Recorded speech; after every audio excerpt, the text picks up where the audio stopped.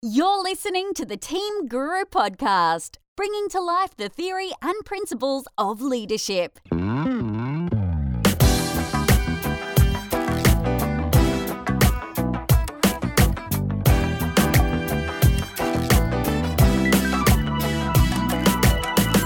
Hello and welcome to the Team Guru podcast. This is episode 41.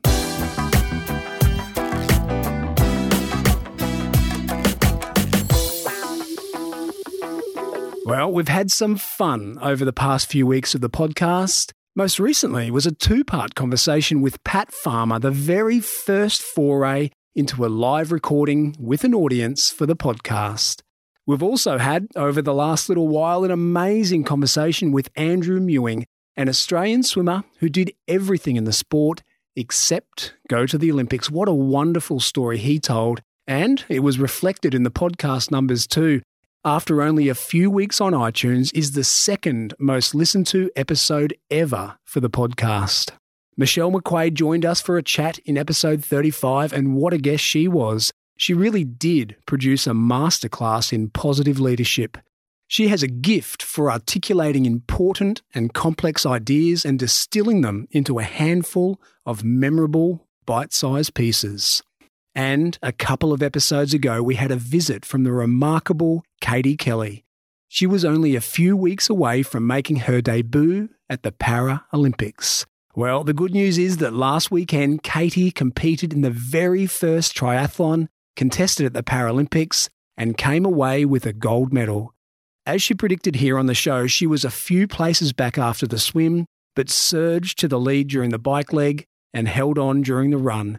Katie's story is quite simply one of the most heartwarming I've ever come across. And for her to convert all that effort and training over the past 18 months into a grand performance on the big day, well, it was almost destiny. I couldn't really imagine it happening any other way. I had a quick email exchange with Katie after her race, and she's over the moon, as you might expect. And she's promised to join us here on the podcast again to tell us all about it. And she did mention one other cool little thing. Quite unprompted, I promise, Katie told me that before her gold medal race in Rio, she was listening to the Pat Farmer episode of the Team Guru podcast in the Athletes Lounge. That's pretty cool. Definitely another first for the show. And that brings me to today's guest. Grant Dale spent more than 30 years in the Royal Australian Navy. He first set sail as a 15-year-old with romantic notions of a life at sea. A couple of years ago, he retired, having played a crucial role in the design and delivery of a Navy leadership program that had the grand aim of turning around the culture of the entire organisation. During our chat, Grant tells us what it's really like to be at sea, spending months on the ocean at a time, away from family and friends. He tells us how he worked his way up through the organisation to the lofty rank of commander, taking charge of his own ship. And most importantly for us here on the podcast, he tells us all about his journey as a leader, falling in love with the discipline of personal effectiveness and leadership, and how he and his colleagues designed a program to turn around the organisationally entrenched behaviours that saw the Navy and other parts of defence earn so much criticism over recent years. I hope you enjoy my conversation with Grant Dale.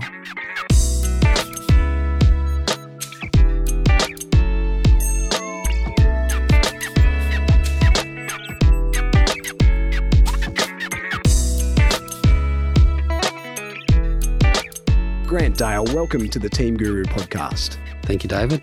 It's great to have you, Grant. We've been looking forward to this conversation for quite some time. We've had it in train. So, Grant, obviously the crux of your story is around your time in the Navy and the development of you as someone who's got an enormous interest in leadership. And then, of course, the cherry on top of all of that is the wonderful work you did around, I guess, essentially the cultural refresh that took place in the Navy a few years ago now. Yeah, that's right. So tell us, Grant, I remember when we had a conversation a while ago, I was so interested in your story as a Navy man, and you said, we don't need to talk about it on the podcast. No one will find that interesting. But, mate, clearly it's fascinating to those of us who are outside the Navy. It's not interesting to you because a lot of people you know are in the Navy. But to those of us outside the idea that you would go in to the Defence Force as a 15-year-old and spend well over 30 years in that organisation and start at the very lowest ranks and come out at up to the very highest ranks as an officer is really interesting. When you look back at that career, what are the highlights for you? What do you really remember across the breadth of that 36 years? Well, David, as you said, I joined as a 15-year-old, and looking back today, I can't imagine actually joining as a 15-year-old today. In fact, I remember when my own son turned 15 and I looked at him and thought, gee, when I was your age, I was joining the Navy, and it quite horrified me. It was a different age back then. Leaving home at 15 was not uncommon at all, regardless of what sort of work you went into. So it just seemed fairly natural for me to go off to join the Navy and embark on this sort of adventure, I guess it was. Was it a specific desire to go to sea? Yeah, it was. People would ask, why did you join the Navy? And I find it very difficult to actually put a finger on exactly what it was, but there was some sort of attraction about the sea. And I think it was more, a 15-year-old's romantic notion about what life at sea might be about, rather than the harsh reality that I discovered a few years later. I was going to ask, how accurate was that romantic notion? Yeah, not. What was the romantic notion? What did you imagine as a 15-year-old that it was going to be like? You know yourself, David, if you go to the beach and sort of look out over the water and, see the moon rise or the sun setting over the water, or you're there at sunrise, it's quite mesmerising. Yeah. And those sort of aspects are still there. I mean, when you're at sea and you see those glorious sunsets or sunrises, and you think, gee, why would I be anywhere else? But then there's the rest of the time. What is the reality of being at sea? It's a harsh life. It's hard work. It's, I don't want to make it out as slavery, but it is, you do work hard. You work long hours, but there's also at times long periods of monotony, interspersed with short periods of very high activity that get very exciting. And of course, there's that opportunity to travel to places foreign and experience, all that aspect of life in the Navy has to offer. Well, there's certainly a pros and a cons list, no doubt. I can't help but think of a number of the cons. You say there's long hours, but the downside, again, is that you finish your shift and you're still there on the boat. It's not as if you can magically transport yourself home. You're just there. What did you do? How did you fill your spare time? Well, I would actually argue your notion of spare time. Okay. Even when you're not on watch, there's work to do, and if you're not working, you're sleeping. There really is not a whole lot of spare time as you would know it. Right. I'm starting to get a better picture now. The other thing that you've mentioned to me in the past is that you would go to sea for months on end.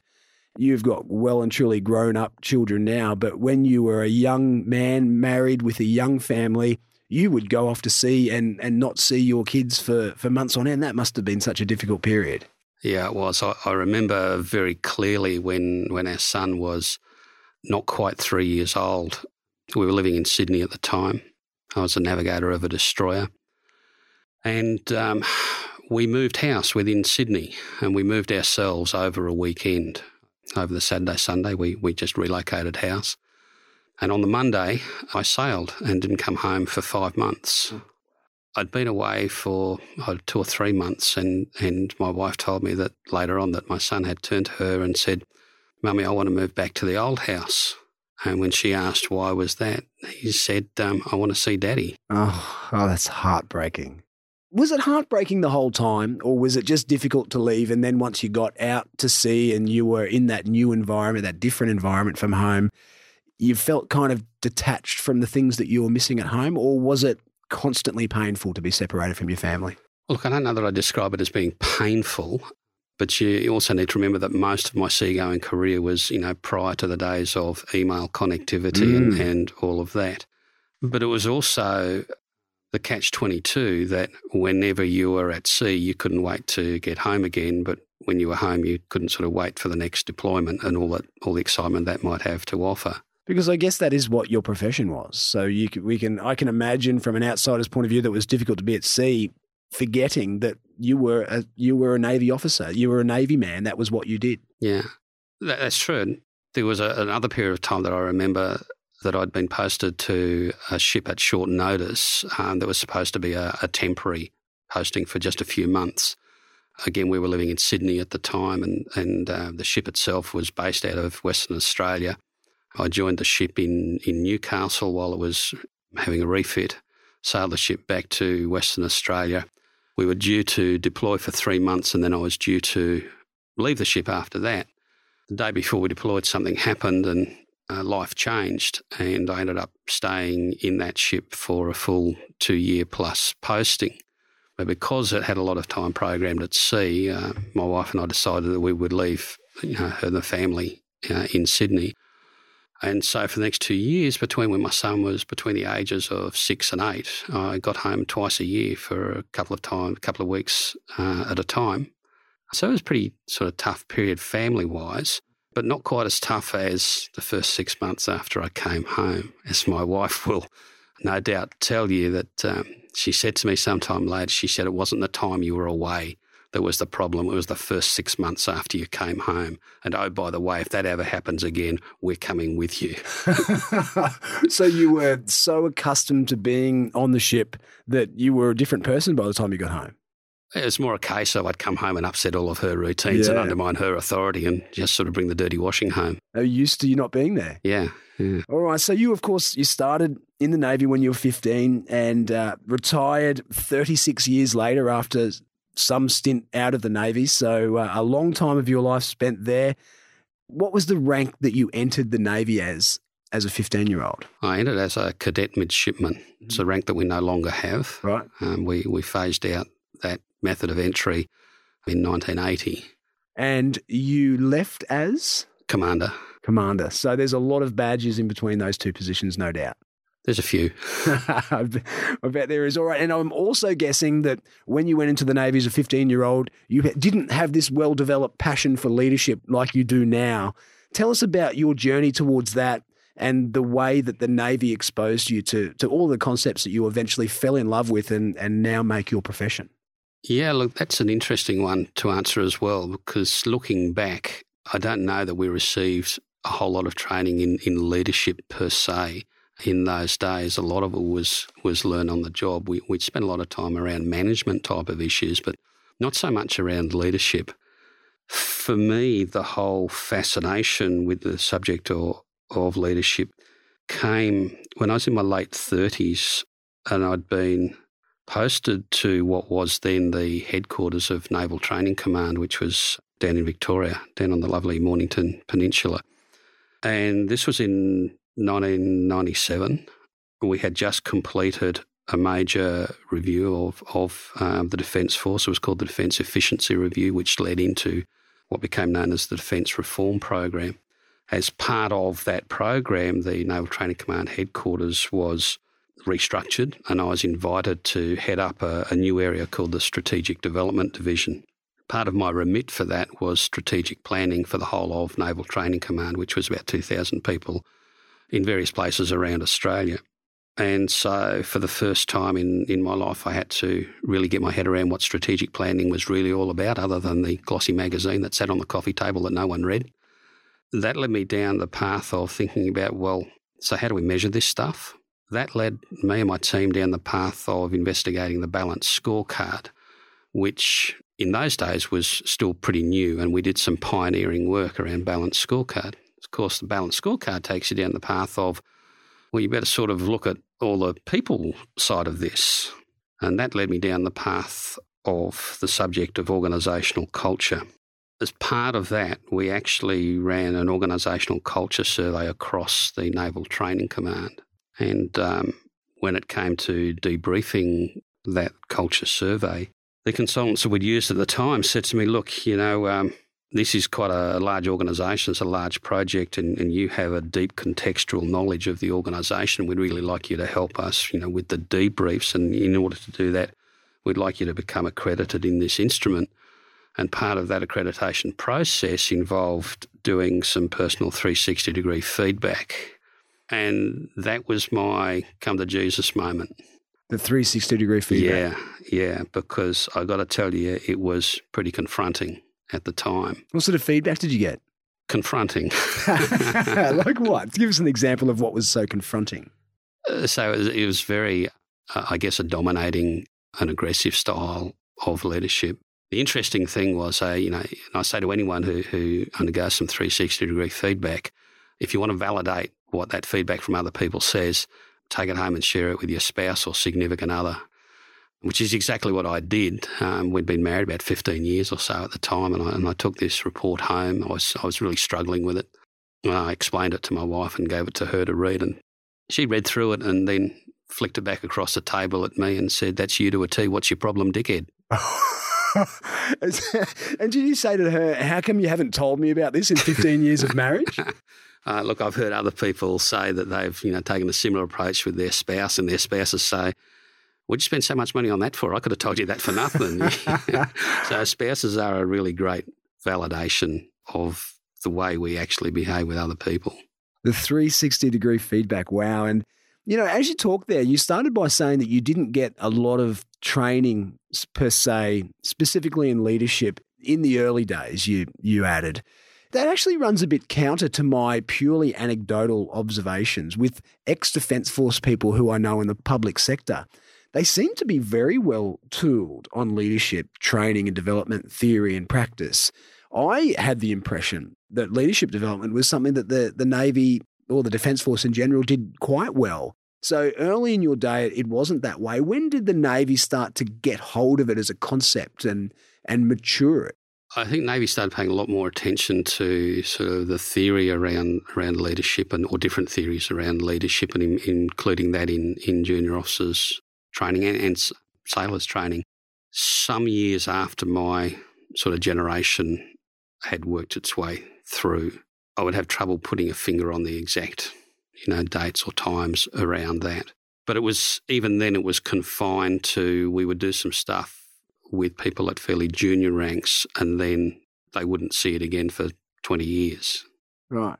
So in the time, I'm actually going to take a bit of a step backwards here, and I want to come to that leadership training very soon. But in the time that you were in the Navy, we just described the change in their approach to leadership. But geez, just in general, over that 36-year period, from a 15-year-old to when you retired, you must have seen an enormous cultural shift during that time across the Navy. Is that fair to say, or am I making unfair assumptions? I think that the Navy of today is a very, very different place to the Navy that I joined 40 years ago. And you saw the evolution of that, but what are the extremes? Compare the extremes, the day you walked in as a 15-year-old to what it is as you know it today. How different are they? It's chalk and cheese. It's still a tough environment, but those days it was a very, very harsh environment as well. And unfairly harsh? Well, I don't know that I'd necessarily say unfairly harsh, although there's been plenty of, other reports to suggest that it was, and, reports of abuse and the like, and I don't shy away from acknowledging those. What I would say is what I experienced was a harsh environment. It was certainly male-dominated. It was only in the early 1980s that females became part of the Royal Australian Navy. They were previously the women's Royal Australian Navy. It's incredible. Only in the 80s. In fact, some of my colleagues and close friends were among the first females ever to go to sea. So the majority of my seagoing career was in ships that didn't have females, whereas today it's commonplace. It's just the way we are. We've evolved, I think, with society as well, although some would say not as quickly as we should have. So a very harsh environment when you first joined. Fast forward to today, how would you characterise it now? I think we're a lot more caring organisation. I think there's a lot more recognition of the need to look after people and look after their well-being. We'd been previously, I think, more of a paternalistic organisation, but I think today there's recognition of the diversity of our workforce and the need to actually be flexible and meet their needs. Are there any in the Navy who long for those bygone eras where you describe it as harsh, but others might describe it as just good, tough stuff, discipline, perhaps? The good old days weren't so good. Yeah. And people that yearn for them, I'd refer to them as the dinosaurs. Yeah. So they do exist, but they're the dinosaurs. There's far fewer of them. They're a dying breed. Yeah. And what do they miss specifically about that? I think what they miss is a myth. Yeah, right. A hazy memory that they look through rose-coloured glasses. Yeah, exactly. So tough to try and change the culture, but it obviously didn't happen overnight. And you had a very direct role in one very large cultural shift in the Navy. In 2009, you became part of a major leadership program rollout where you were asked to help design it and then roll it out en masse.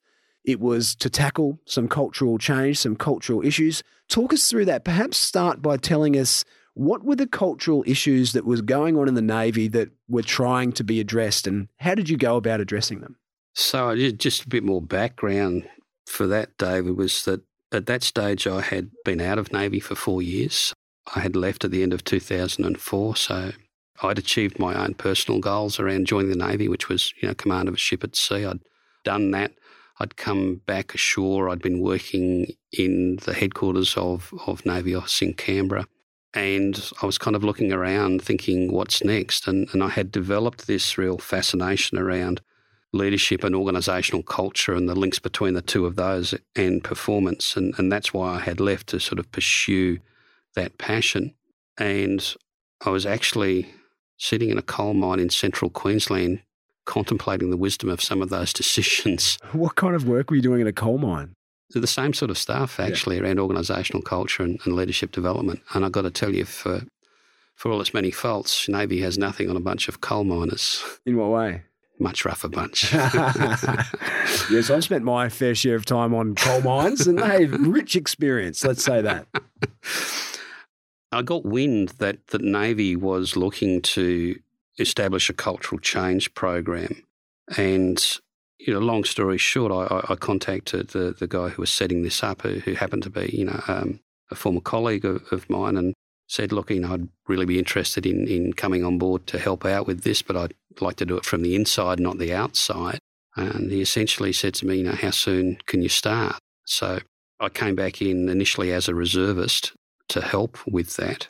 But the genesis of that program, which is known as the New Generation Navy program, it was really the brainchild of the then Chief of Navy, Admiral Russ Crane. And when he looked into his crystal ball in sort of mid to late 2008, what he saw ahead of him was a complete generational change in terms of platforms and capabilities. We were looking at acquiring new capabilities with technology that we hadn't seen before, and some very large ships as well. I mean, the LHDs, or the helicopter landing ships that we have entering service now, the air warfare destroyer that's about to come into service, a new type of submarine that is not that far away as well. All of these things, brand new technologies to go with them. At a time when our recruitment rates were down, our separation rates were up. So we were actually losing the overall size of our workforce at a time where we really needed to be growing it. We had bottlenecks in the training pipeline, and we were really suffering from a decade of a very high operational tempo. So we'd been involved for the last 10 years in lots of counter-piracy, humanitarian aid and border protection operations. And the can-do at any cost attitude that was prevailing meant that both the platforms and the people had really been driven exceptionally hard, which was actually making it harder for us to actually retain people. Yeah, I bet. But it also led, sadly, to the degradation of some of our safety standards, and that had implications for both airworthiness and seaworthiness, some very notable incidents occurring. And on top of that, Navy in particular, but defence in general, was suffering from some reputational issues in the press. So Admiral Crane sort of looked at it and he said, this is actually causing us to have a loss of the trust and confidence that is traditionally placed in this organisation by government and by the Australian people. And we can't continue doing what we're doing. What we need is a fundamental shift in our organisational culture.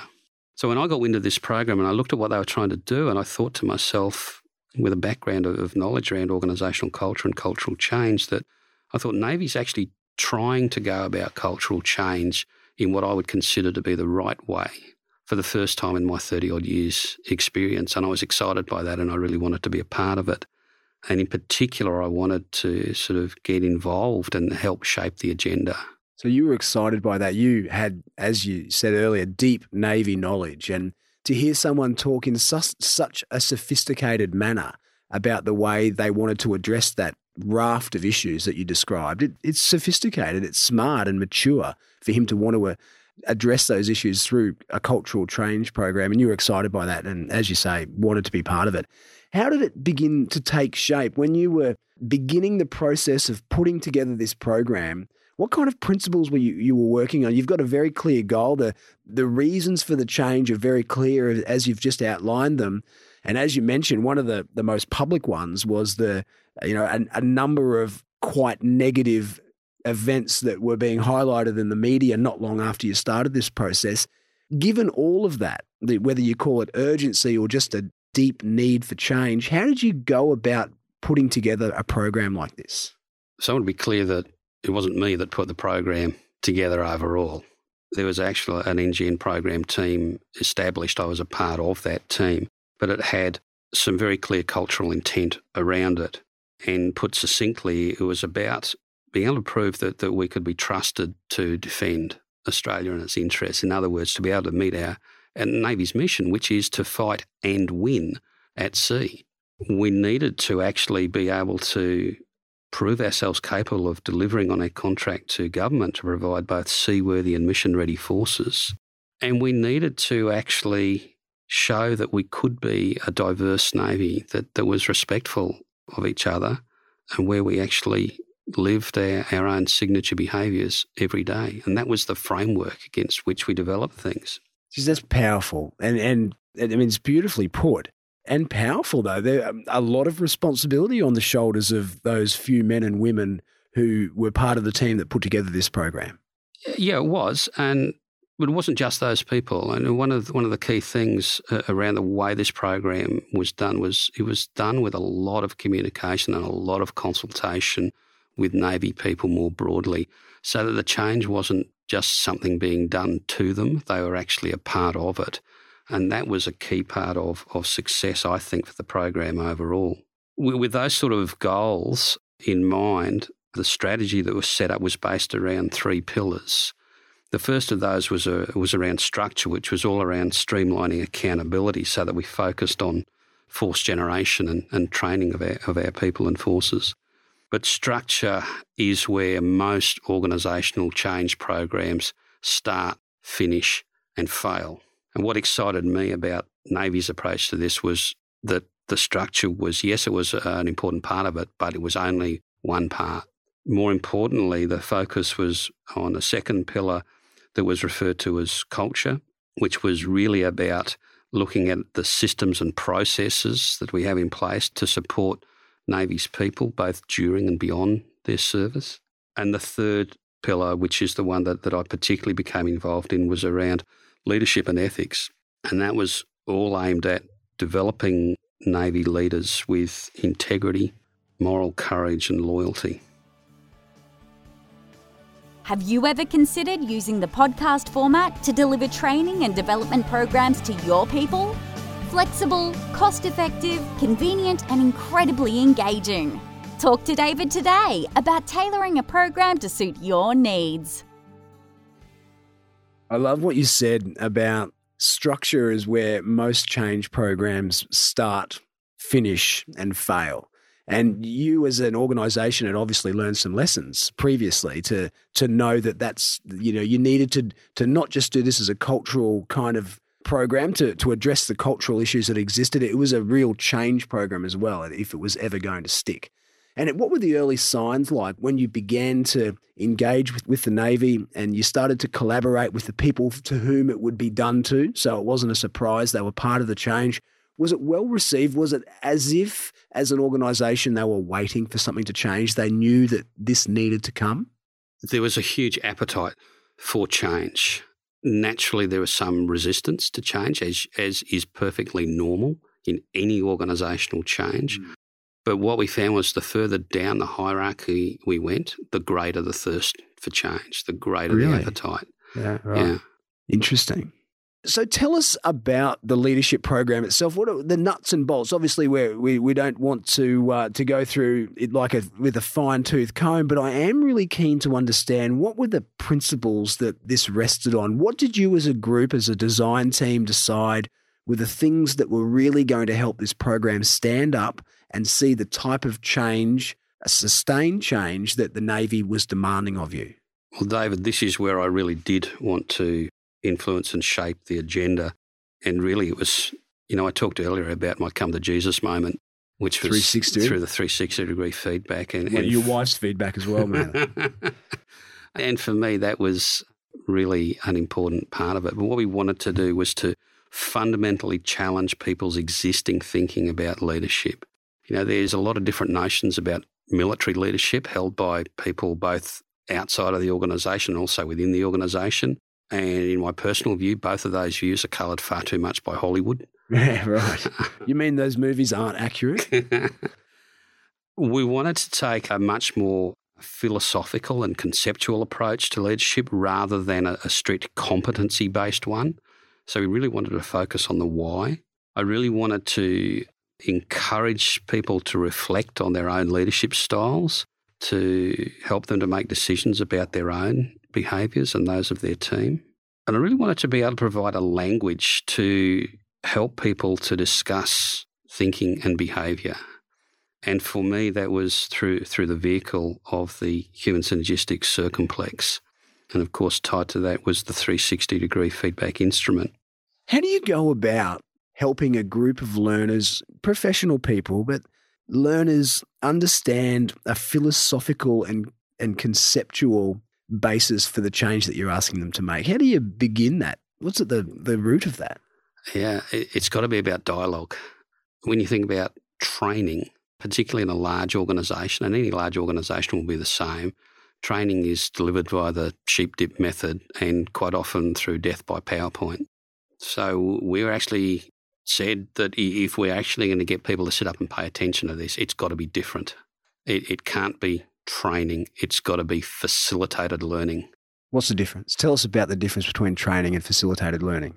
Well, David, as you well know, the theory of adult learning is that adults like to learn through experience and that they will tolerate the conclusions of others, but they will only actually act upon conclusions that they reach for themselves. So we wanted to actually help people to explore this subject and to reach their own conclusions rather than telling them the one best way. And so we set up a bunch of 3-day workshops. We wanted to immerse them in the subject away from the workplace for 3 days at a time. Central to that was their 360-degree feedback, which for most of these people, they had never experienced any form of 360-degree feedback before. It was a really powerful experience for them. For most people in Navy, they didn't actually ever receive 360-degree feedback generally until they reached the dizzy heights of Commodore. And I remember one of my sort of key selling points to this was to go to the Commodore who was running this NGN program. And I said to him, do you remember when you got promoted to Commodore and you did a leadership program and you got some 360-degree feedback? He said, yes, I do. I said, did you find that 360-degree feedback useful? Oh, yes, he said, it was really good, really powerful. I said, great. Do you think you would have found it useful 10 years previously? Yeah. That's kind of when the penny dropped for him. Why do we wait until people are in such a senior position to do that for them? Exactly. To give them that gift of feedback. During my podcast, the idea of genuine, authentic feedback when it matters for people you're leading, has come up so many millions of times in our conversations. But it's the thing in organisations that I continue to observe just doesn't exist. And we know that leaders get busy. They get stuck with their own work to do and relationships take a back seat. But for us to be so aware of the power of high quality, timely feedback and use it so rarely, it's one of those organisational crimes, isn't it? Absolutely, David. And for an organisation like Navy, which can be viewed as being quite staid at times, to introduce something like this was quite radical for a lot of people. A lot of people had trouble getting their heads around it. And some of those dinosaurs we talked about earlier. You would have had some interesting people sitting in your programs, eh? We did indeed. And in fact, we used to invite the dissenters to make themselves known because these workshops became compulsory. They didn't have any choice about being there. So we would actually, in the early days, open the facilitation by asking them to form a sort of a spectrum line in order of the degree of their scepticism about the process. Really? That's and bold. just to surface it and get it out there. Yeah. But I've got to tell you that 3 days later, those people, if they didn't leave that program as card-carrying converts, at worst they were ambivalent. They were no longer active dissenters. But the 360 feedback was only a part of that program and the workshop. We also really explored both individual and group behaviour. We really explored the links between leadership, culture and performance. And we really sort of tried to push the message of the responsibility of leaders to both set and or change the culture at a local level, rather than saying it's the organisation, it's something being done to us, but to actually acknowledge that we are part of the culture. And the message that I pushed time and time again through these workshops was, if as a leader you are not shaping the culture, and I mean actively shaping the culture, then the culture is shaping you. Geez, I like that. If you're not actively shaping the culture is shaping you. That's lovely. Going to write that down. We followed up those workshops with the opportunity for anyone who attended those workshops to actually have some ongoing executive coaching as well. The challenge for us was the volume as well. I bet. You had, what were the numbers you had to run through the program? So our target audience, which was mid-level to senior level leaders, amounted to 3,000 people, and I said that we could actually put them through that program in 3 years. That was through the full 3-day workshop program with the full 360. We put an additional 4,000 people through shorter versions of a workshop through their initial entry and career progression sort of training. But we also said that this is not a do it once and forget about it. We actually want people to come back for a second iteration and a third iteration. And so that was the basic concept of this cyclical program, that we would get people to come back every 3 years. They would do another workshop with different content, but still with 360-degree feedback at its core, so people could actually see how they were developing over time. So we rolled out the second iteration of our workshop program in 2013, and the third iteration has just a couple of months ago begun to be rolled out. So they keep on learning from the way they roll it out and the feedback they get and the results that they see, and they feed back those learnings to new iterations. And as you say, you're up to iteration 3. Tell us about some of the magic moments you had as someone involved in the program where you knew what you were doing was making a difference for the Navy. Yeah, I mean, it's always a joy as a facilitator of one of these programs when people tell you afterwards that this has actually been a life-changing experience for them. Well, life change doesn't get any bigger than that. As feedback. I've had people have said, this has actually saved my career. I was on the way out. This has made me change my mind. Others have said this is exactly how we will actually create cultural change within Navy. Keep going. One even came up to us afterwards and said, this has actually saved my marriage. Yeah. So, life-changing is not an understatement. What's one of the many brilliant things about the type of work that you and I both do? You know that when you're in an organisation, a workplace setting, and you're helping people to understand more about the way they act and the way they behave and their tendencies and their style and help them to observe that in the people around you, you know that it's not just at work that they get those benefits. You know that if you're able to help someone at work, that you're also helping them be a better friend or a better husband or a better wife or a better father or mother. It's one of the magical things about what we do. And it sounds like you've had some awesome moments there. And what about observations? So that's great feedback. Tell us about some of the observations or feedback about observations that you got through the organisation that helped you understand that you knew this program was having an impact on the Navy's culture. Yeah, certainly. Well, if we look at the success of the programs, in 2013, when we relaunched the NGN strategy, remembering that when it was initially launched in 2009, the then Chief of Navy said, look, cultural change takes time. In my view, it will take at least 5 years. So he was talking about a 2014 horizon at the time. In 2013, one of the realisations that we'd made was 2014 was ambitious, that it was going to take a lot longer, and so we relaunched the strategy with a further extended horizon, and it's been refreshed since as well.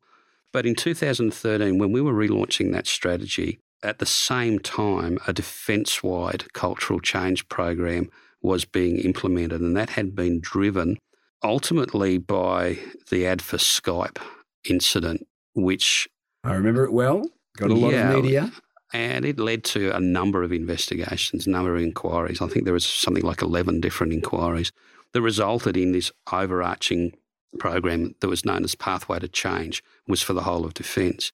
But Navy actually argued very successfully, listen, guys, we've been on this program, on this journey now for 4 years. We believe we are kicking some goals with this, and NGN will be Navy's answer, Navy's vehicle for actually implementing Pathway to Change. And the rest of the defence organisation bought into that. And in fact, some of the other parts of defence were looking at us quite enviously about how we were tracking.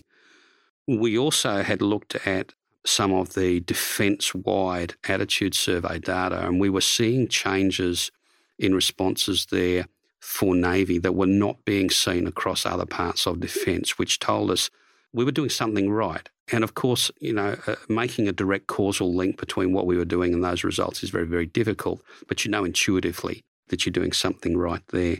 Again, in 2015, we had another reform program pushed over the top of us called One Defence, which came out of the review of the Defence Material Organisation, but drove high-level, strategic-level change program across the whole of the defence organisation.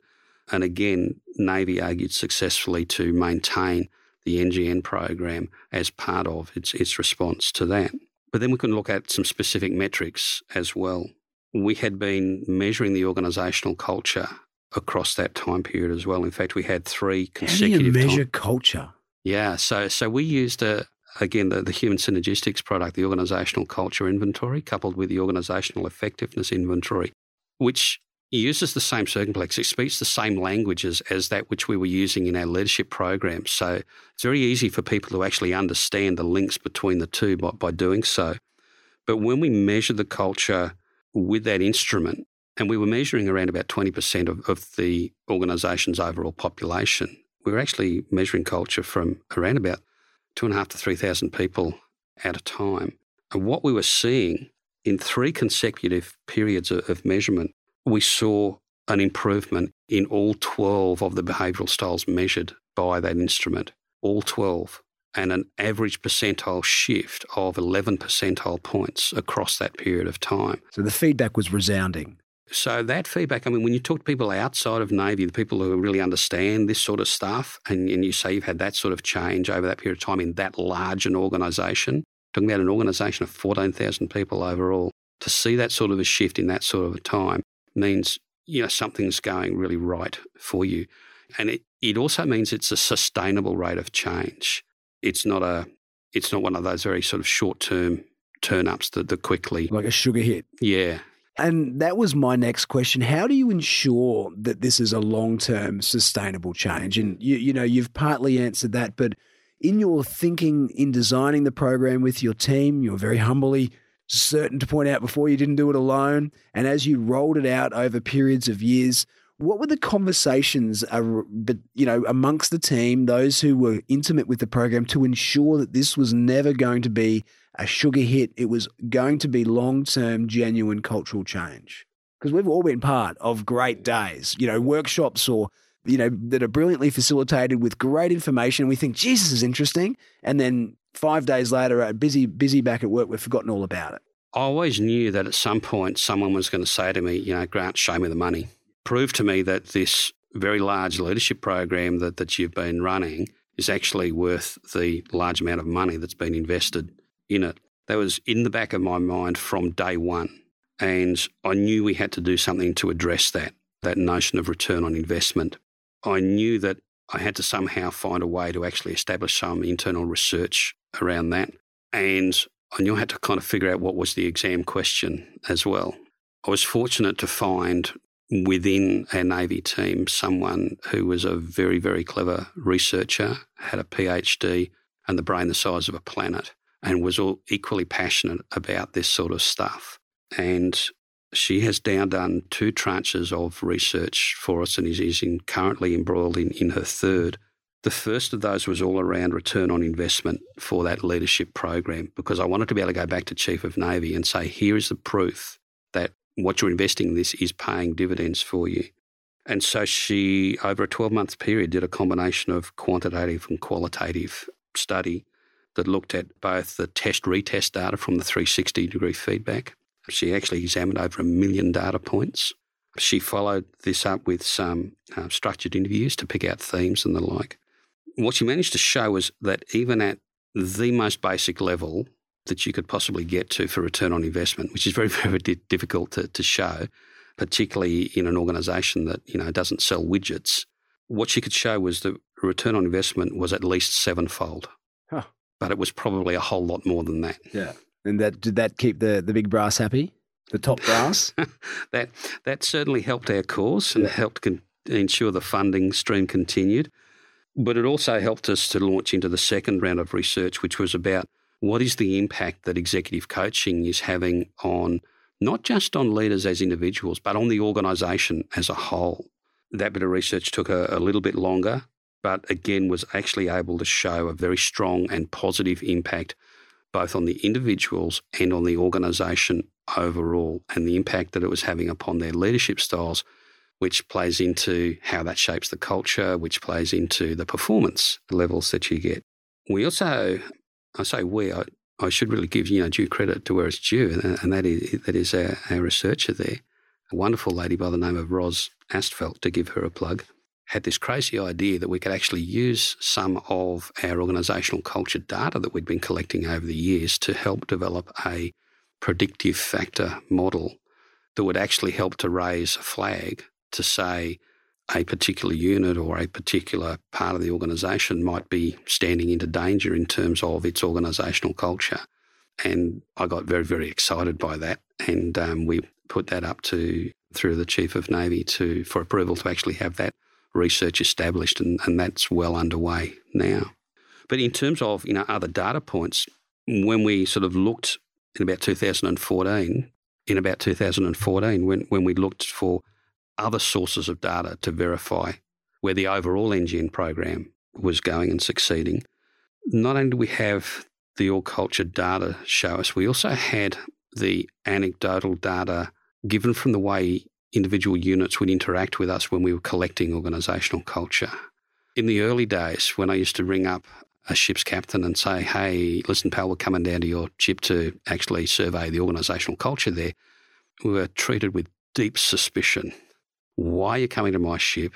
What are you going to do with the data? It's all about that. When we went to debrief the units later on, I'd always be met with the same 3 things. First of all, the data's wrong. Secondly, even if the data's right, there's a reason that it shows up like it does in the survey. And thirdly, it's all fixed since you actually did the survey. So that's what I would invariably get from the command team, and then I'd go and talk to the people on the lower deck, and they'd say, well, that's exactly what it's like here, and in fact, if anything, it's worse now than when you did the survey. So that was in the early days. We saw over time the whole attitude to that change as people, particularly ship's captains, realised that what we were giving them was a gift of data, and something that they could work with at a local level, to the point now where we're now in our 4th iteration of data collection, where the team actually has ship's captains ringing up saying, when can you come and measure the culture here in my ship? And when we debrief, we're actually setting them up now with an organisational culture coach who can actually help them actually work with the data with their own teams. So there's been a real embracing of this notion of measurement. That's a fantastic turnaround, isn't it? Yeah, it is. Independent of all of that, if we look at things like recruitment and separation rates, we've seen improvements in both of those. The training pipeline has been improved significantly. If we look at statistics around alcohol and substance abuse, what we find is that while the testing rates have gone up, the actual positive results have gone down. If we look at rates of unacceptable behaviour, we've seen significant drops in those. And you've got to acknowledge that no amount of unacceptable behaviour is acceptable, but it's really encouraging to see such a large reduction as we've seen in that. And we've been recognised externally as well. In 2012, the International Coach Federation recognised the work we'd been doing in the coaching program with an honourable mention in the International Prism Award. And the Australian Human Resources Institute, through their awards program, recognised us as finalists in both 2012 and 2015. So there's kind of recognition all round that what we've done actually has made a difference, and it's something that I'm really proud to have been a part of. Well, I bet you are. It's a fantastic story of cultural revitalisation and a sophisticated approach to a change program and a leadership program. I love the way you talked about not sheep dipping, but getting the people who you were working with to truly understand it at a philosophical and contextual level and their own styles and developing that all-important language through the organisations, that there was a shared language that allowed people to say so much meaningful content in few words, the type of language that people shared, as I say. And what a great learning experience for you, of course, because you have since that program and your involvement in it left the Navy and you have your own private consulting firm. What kind of incredible lessons did you take with you to the work that you do now? Yes, I can sort of break those lessons into two areas, one around cultural change in general, but and some around leadership specifically. So if we start by looking at the things around cultural change, and I've got 6 points here. Number one, John Kotter was right. It's funny you say that. I'm just reading a John Kotter book right now. So if you what look was at he right about? If you look at his book, The Heart of Change, he talks about an 8-step model for change. And if you look at Navy's progress, from when we started the NGN program in 2009, it's followed that model very, very closely and successfully, I think. My second point would be that you need both the carrot and the stick if you're going to have success. You've got to recognise that there will be your early adopters. There will be those who just need a little bit of coaxing to come along on the journey with you. But there are always going to be a certain percentage of people, the ones that I refer to as the dinosaurs, who you actually do need to beat over the head with the stick in order to get them to come along or to encourage them actually to get off the bus. Yeah. And you shouldn't shy away from that. The third point is... That's tough, but you're right. I mean, you're right. There's the early adopters. There are people who come on board, and in any organisation, the reality is, and we don't like to talk about it, there are some people who just refuse to come on board, and they either need encouragement or they need to leave. Not everyone comes along for the journey, do they? That's absolutely right. And some will think that we'll just wait this one out. Yeah. John Kotter talks about that. Yeah. So, in a lot of organisations, CEOs change over fairly regularly. In Navy, the Chief of Navy turns over every 3 years or so. And every new CEO or every new Chief of Navy wants to make their mark on the organisation. And so people think, oh, well, this is just the current chief's, pet project, so we'll wait it out. The thing about Navy's current program is that it's now survived 3 separate Chiefs of Navy who have all reiterated the message that this is here to stay. So get on board or get out of the way. It's a good message. Look, my third point would be about the need to adequately socialise change prior to initiation. And I made that point earlier about people understanding that the change is not something being done to them, it's being done with them. They're part of that change process. Fourthly, I can't emphasise enough the need to measure progress, because when you are within the system, it can be very difficult to actually notice change. And it's like the proverbial frog in the saucepan with the heat being turned up, that you can just simply not notice it. And so a means of measuring progress is really, really important. Tied very much to that is my fifth point, and that is that success really must be acknowledged, shared and celebrated. You've got to celebrate the wins at every opportunity. It's what reminds people that the change journey, for all its pain, is actually worthwhile. Another one of those that is such a common challenge for busy organisations, isn't it? Yeah. And my sixth and final point around cultural change is that cultural change is an enduring activity. It's not, to use a Navy or military parlance, it's not a fire and forget weapon. You've got to keep at it. And I think that's, part of Kotter's message as well. You just don't let up. It's a marathon, not a sprint, hey?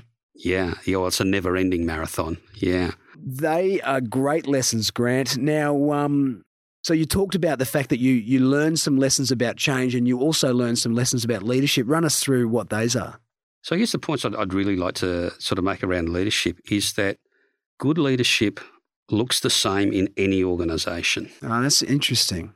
Good leadership in Navy looks the same as good leadership in a bank. It looks the same as a good leadership in a fast-moving consumer goods organisation. It looks the same as in a large retail organisation. It looks the same as in a large resources organisation. It's only the context or the mission of the leader that changes, but the behaviours of a good leader, they look the same anywhere. That's a great point. I'd also say that leadership has absolutely nothing to do with rank, power, or organisational hierarchy. At its heart, leadership is all about influence. When we think about leadership, we quite often think in this very linear way around a superior-subordinate relationship. But leadership is about so much more than that. It's about influence, not just in both those directions, but more importantly about influence outwards and sideways and actually beyond the confines of the parent organisation. And when you can actually influence in that way, then you really are a leader. Which kind of brings me to my next point, which is about influence actually means building and developing relationships at all levels. And that means, building and developing trust. At its heart, leadership is a social construct. It's about relationships and trust.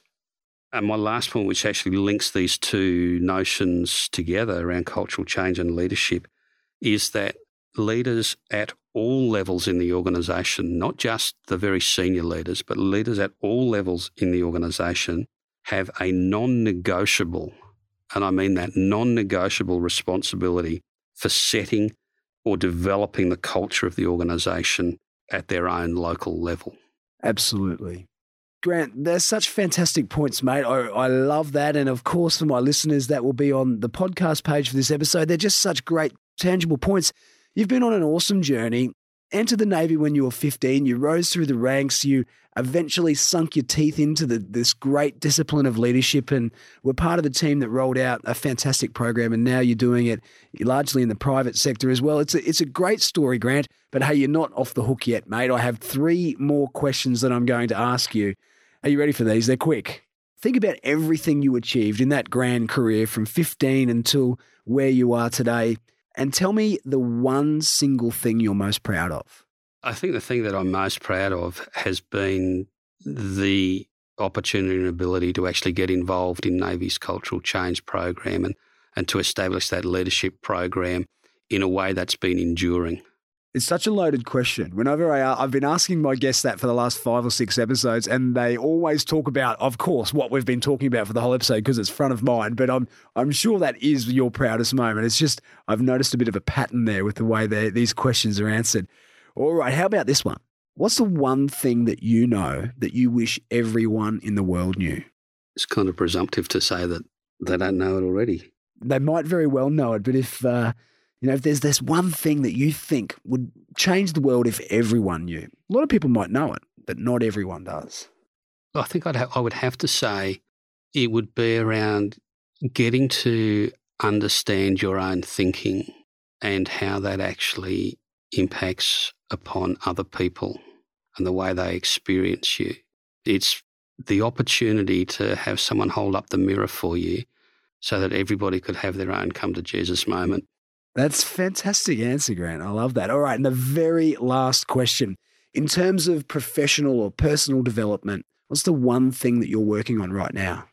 Me personally? Yeah, you personally. I don't know that I could say that there's one particular thing that I'm trying to develop in myself, but it's about trying to develop my whole self. And that's actually trying very hard to live the types of things I'm advising other people around, actually being true to myself, continuing to learn, continuing to listen to feedback, and continuing to explore with that real beginner's mindset about being open to new things. That is a great answer, Grant. Grant Dale, thank you so much for your time. It was a pleasure to have you on the Team Guru podcast. Thanks very much, David.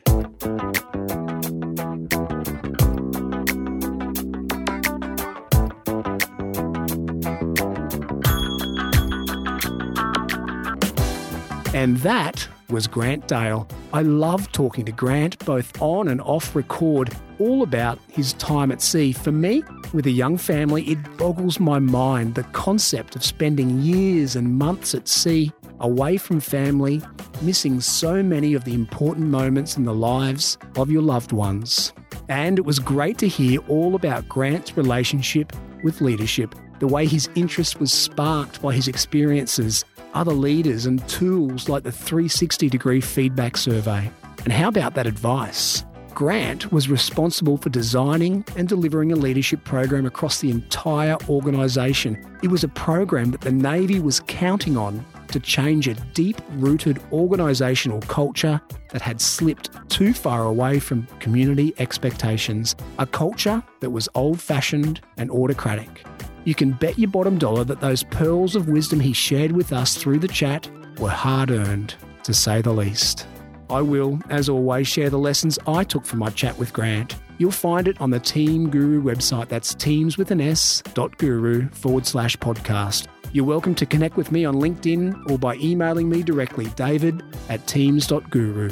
We're at iTunes, SoundCloud, Stitcher, Facebook and Twitter. And I'll be back next week for another episode on this, my mission to bring to life the theory and principles of leadership. This is David Frizzell for Team Guru. Bye for now.